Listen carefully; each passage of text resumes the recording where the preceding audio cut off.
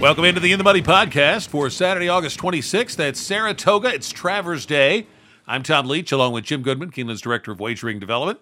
We have an all Grade 1 stakes pick 4 that starts in race 9, Jim. It is the H. Allen Jerkins Memorial at 7 furlongs for 3-year-olds. Field sizes are disappointing in these races, but there's some competitive heats, I think. Where did you land in the Jerkins?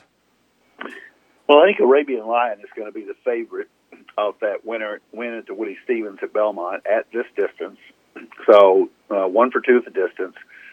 Obviously, great positional speed and came from off the pace that day. So Arabian Lion looks like, to me, he's going to be the deserving favorite here. I'm going to use a couple others in the pick 4. New York Thunder is a horse that I would normally not use off that huge buyer jump, but there was a horse a couple weeks ago at Saratoga that I tossed because he was moving up so much in class, and that's what New York Thunder is doing. But going from a 97 at Woodbine on the Poly, first time on the dirt in the Amsterdam, he ran a 110. And there's a chance that he's going to get the lead in this race. I mean, 1 over a million is going to have a lot of speed, but New York Thunder could be the quickest out of the gate. Ran a 21-2 last time out at 6.5, and so I give him a shot in here. He's 4 for 4. He's not done anything wrong, and I think he's got a shot at 5-2 for Delgado. Also going to use Fort Bragg for Rosario, the other Baffert angle, coming off a Dwyer win. That it was a very gutsy win over Saudi Crown, who's turned out to be a really good horse in his own right. So I think horse ran the Florida Derby, and they kind of said he doesn't want a 1.8 miles, so they're cutting it back, and he cuts back from 1 mile to 7 furlongs, which is always a good angle. I'm going to use those 3. I am going to toss Verifying. I don't think him cutting back from 1 mile and 16th to 1 mile and 8th races to 7 furlongs is going to suit him. And the other 2, I think, are just fillers. So I think those 3 are I'm using half the field in a 6-horse race, but Arabian Lion is not a slam dunk in here for me because of those other horses having some good angles as well. Yeah, I've got to go with the same 3. I did take Arabian Lion on top. This just looks like a classic Baffert pattern with those 2 bullet works off the win in the Woody Stevens. And this horse, I think, will run big, but Fort Bragg and New York Thunder on numbers are right there with him. So I think you've got to use all 3. New York Thunder hasn't been 7 furlongs, but did 6.5 last time. The others are horses that have cut back from longer distances to 7. I tend to lean to those a little bit more. So I've got Arabian Lion, Fort Bragg as my top 2, but New York Thunder, got to use all 3 on the ticket. The 10th race is the Grade 1 Ballerina for fillies and mares 3 and up. It's 7 furlongs here, and it's a nice group, but I just love Echo Zulu. That I think in 2 races this year, she has shown that she has taken her game to a new level. That last race was just out of sight. So it's Echo Zulu, a single for me in the Ballerina. How about you? Well, that was simple. Yeah. And I agree 100%. She's got the speed. She's going to get the lead. There's no doubt. Giroux's going to gun her out of the gate. There's nobody else in here that's going to get close to her from the gate. Matareya possibly, but she likes to come from off the pace. I love Matareya. I love Goodnight Olive, but I thought that she was just all out to win the Bed of Roses at Belmont last time out against Wicked Halo and Caramel Swirl, and Matareya beat her last time. So I don't think Goodnight Olive has taken that step forward that Echo Zulu has. Echo Zulu was just electrifying in the honorable miss. I think this is a easy slam dunk single for Echo Zulu, so I'm scared that we agree that much. Yeah, I mean, if you don't use her, I think the others are all kind of at the same level, several of them. Matareya, Caramel Swirl, Goodnight Olive, so you'd really have to go deep, and I just don't see them beating her. The Grade 1 Sword Dancer is race 11, third leg of the all Grade 1 pick 4. 3 and up at 1.5 miles on the turf. A lot of these come out of a race that was 1 3/8 miles.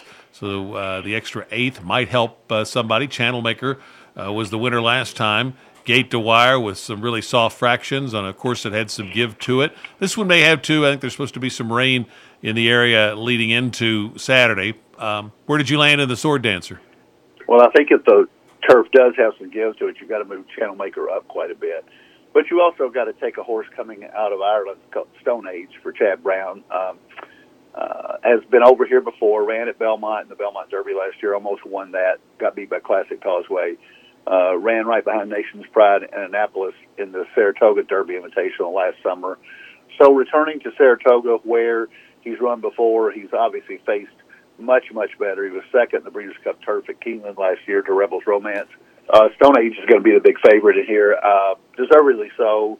But since I'm singling in the previous race in the Ballerina, I'm going to go 4 deep in here. I'm going to use Channel Maker because I think if there's some give in the turf, that he ran really well last time. I'm not sure he'll be able to coast on those fractions, but it seems like the New York riders do that a lot up there. I'm going to use Soldier Rising for Christophe Clement just because it's Clement. The horse didn't run well in the Bowling Green, but I'll give him that one. Maybe he didn't like the give in the turf, so if it's firm, you move him up a little bit too. He ran well in Manhattan at Belmont at 1.25 miles. So give you Soldier Rising. And I'm going to use Bolshoi Ballet coming out of Ascot. Horse didn't run a step in the King George VI, but prior to that, ran well in Grade 3s and listed stakes races over there. And ran okay in the Breeders' Cup Turf last year or 2 years ago at Del Mar. So Bolshoi Ballet comes over Aidan O'Brien. I think you got to give him a shot with Johnny Velasquez taking them out. I'm going to go 4 deep in here. Stone Age is a favorite.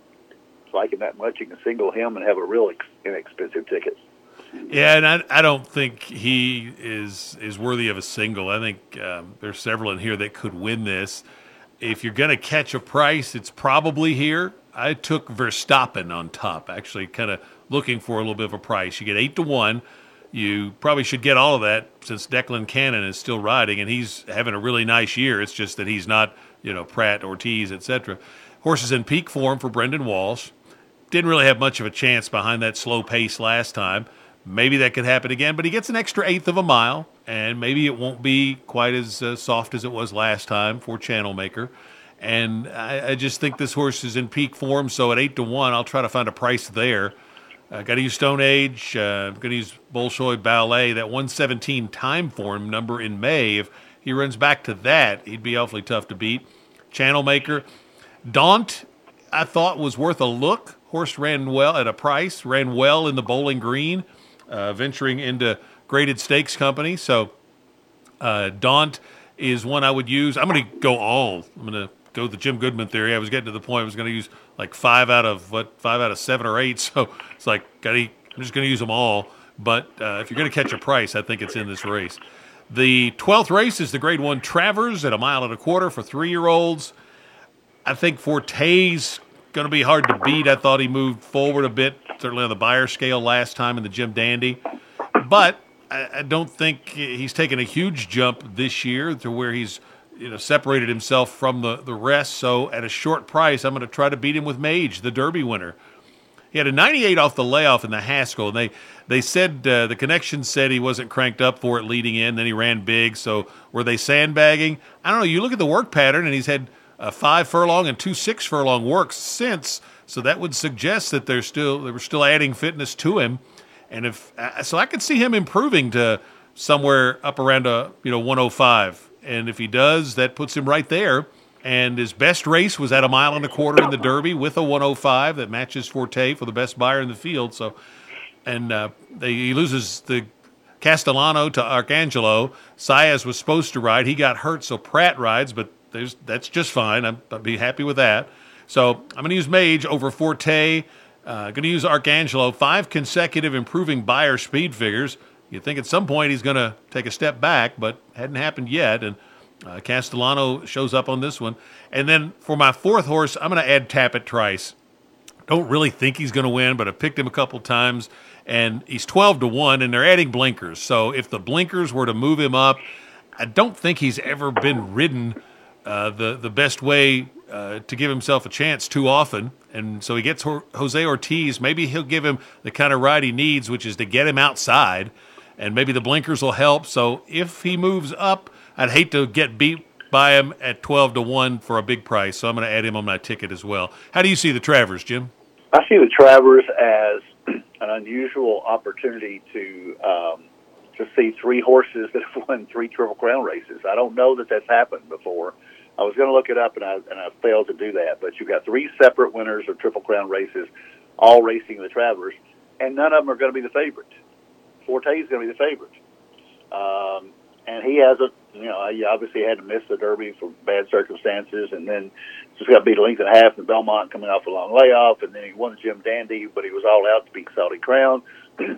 So Forte is going to be the favorite against 3 Triple Crown winners. So that's 4 you got to use, and I'm going to use my theory on this race. I'm going to go all here. And the reason I'm doing it is because I can make an argument for Tappet Trice moving forward. I don't think he ran his race in the Haskell. I think he's the kind of horse you can make excuses for. And you look at him in the Derby, well, he got a bad trip in the Derby. Okay, Belmont might have been a little too far for him, and he really didn't like dirt getting kicked in his face, and maybe he's going to get a better trip in the Haskell, and he didn't get a better trip in the Haskell. So he's one of those horses that we're going to keep betting on, we're going to keep losing. But one of these days, he's going to break through. It could be in this race. I think he's not that far behind the top 4.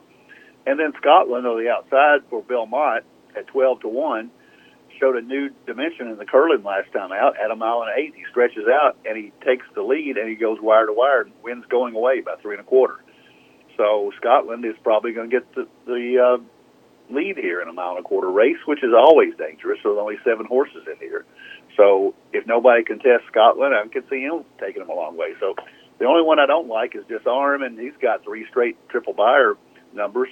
It was only 4 lengths behind Mage in the Derby, and came back and was right behind Forte and Salty Crown in the Jim Dandy. So I can make a case for all 7 of them. I'm going to go all on this one.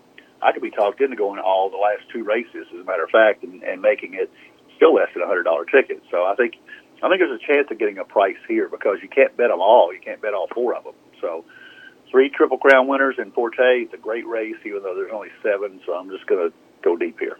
So how do you structure your ticket? I only got a very inexpensive ticket for a big day like this. I've got a $42 ticket using 4, 5, 6 in the Jerkins, singling Echo Zulu in the Ballerina. So 4, 5, 6 with 6, using 4 in the Sword Dancer, 1, 3, 6, 7, and then going all 7 in the last leg for a $42 ticket. I have a $42 ticket as well. 4, 5, 6 with 6 with all with 1, 2, 4, 3. So I had it actually down at 18 at one point. And I thought, let's try to catch a price in here somewhere. And, at 42, you could play it for $1 and make it 84. You could, narrow down a little bit maybe in the Sword Dancer if you have a little stronger opinion, and just play it for $1 versus 50 cents. But 50-cent ticket, $42 for me as well. It's always a great day of racing on Travers Day at Saratoga. So best of luck if you're playing there or somewhere else. This is the In the Money podcast from KeenelandSelect.com.